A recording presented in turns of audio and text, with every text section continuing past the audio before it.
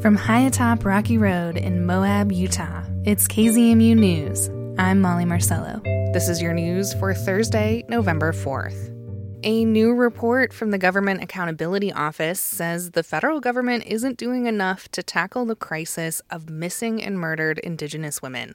The Mountain West News Bureau's Nate Hadji explains. Advocates have long argued that Indigenous women go missing or are murdered at much higher rates than in other demographics. In recent years, Congress passed 2 laws addressing the issue, but the new GAO report shows that the Justice and Interior Departments are missing important milestones set by that legislation.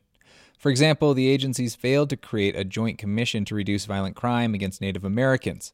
And while the Justice Department has begun analyzing data on missing and murdered Indigenous people, it doesn't have a plan yet to continue after this month. For a minute, we were really on a roll. Ellie Bundy is a tribal councilwoman with the Confederated Salish and Kootenai tribes in Montana. Good things were happening. They were committing to getting the work done, and then nothing.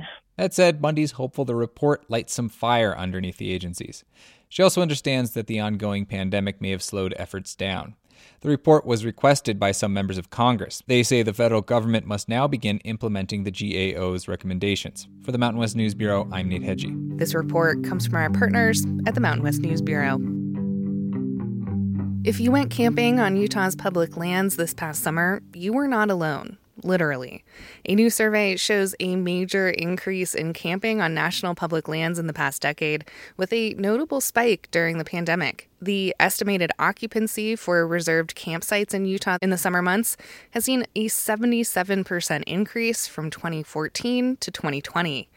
Report author Tyler McIntosh with the Center for Western Priorities says interest in the great outdoors has exploded in recent years. Look at a lot of the polling, we see that they're incredibly popular. Polling from, I believe, Colorado College in 2020 found that 84% of Westerners support creating new protected areas like national parks, monuments, wildlife refuges, and tribal protected areas. While some conservation groups applaud the increased interest in public lands, McIntosh says there are concerns that the parks have limited resources and overcrowding could strain them.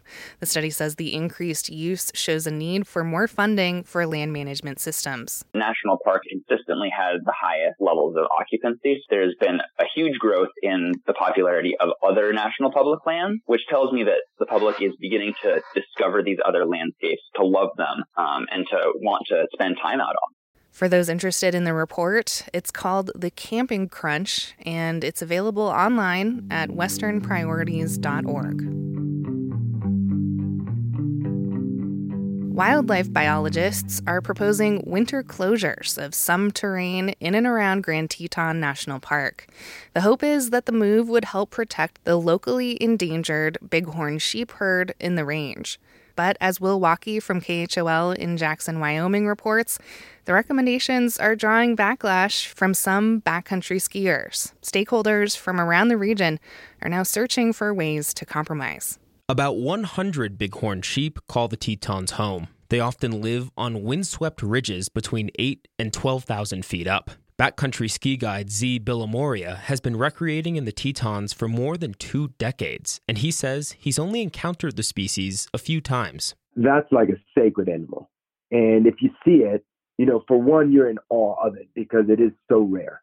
And for two, you recognize, because it's so hard for us to survive up there, and to avoid avalanches, to not fall off the side of the mountain. So I think that there is this amazing admiration that we all have for these creatures. Bighorn sheep historically inhabited the entirety of Jackson Hole and once numbered in the thousands. But loss of habitat due to human development and invasive species has rapidly diminished the herd's numbers over the past few decades. Now, the sheep are in danger of local extinction, according to many biologists who live in Teton County, including Ali Quartermanch of the Wyoming Game and Fish Department. The herd is small, it's in trouble, but it's not doomed at this point, and we can change things, but we have to act quickly. Quartermanch is helping lead the charge among local biologists to try and double the bighorn herd population to 200. Some tactics that have been used to try and reach that goal have included killing off invasive mountain goats and educating the public about the plight of the sheep. But the most controversial measure is easily proving to be the newly proposed winter closures that will impact backcountry recreation.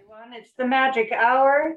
Welcome to the Teton Range Bighorn Sheep Collaborative Process. On October 20th, more than 250 people gathered over Zoom to discuss potential closures in and around Grand Teton National Park. Several wildlife and public lands experts weighed in on how we've gotten to this point. Very little of our sheep winter habitat is currently protected from human disturbance.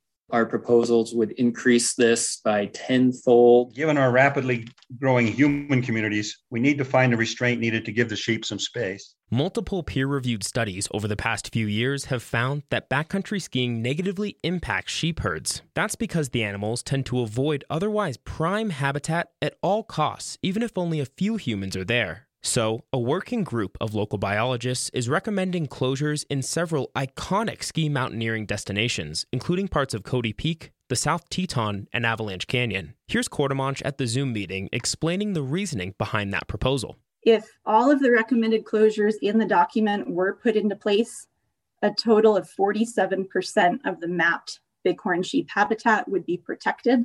And then again, if all of the recommended closures were put into place, 5% of the areas that were identified as highly valued by the ski community during the collaborative process would be closed to human entry from December through April.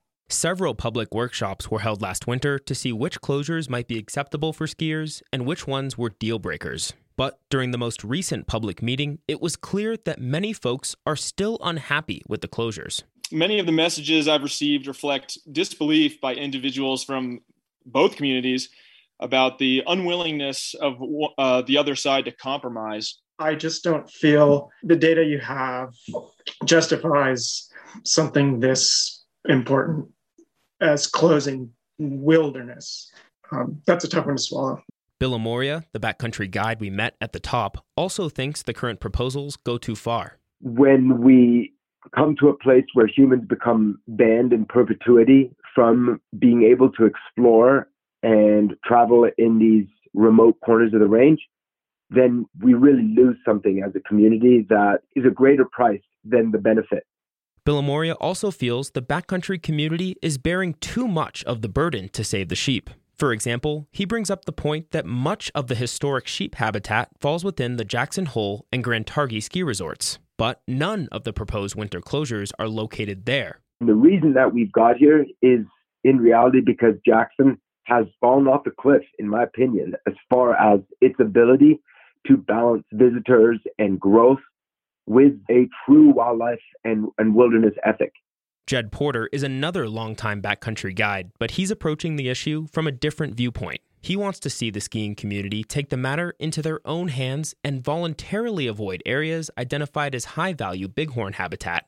There's only a very tiny subset of the entire backcountry ski community can get to these proposed closure sites. So why bog down the bureaucratic system with closures when a handful of social media influencers could spread the word and we'd just avoid the spots and let the sheep be for a bit and see what happens. Porter is also frustrated by the widespread outcry he's seen from his friends and fellow guides, whom he would like to see give more respect to the local biologists. I guess I'd like to see some acceptance of the science, first of all. If the science is inconclusive, but that's sort of the essence of crisis-based science. Science around an environmental crisis is going to be uncertain.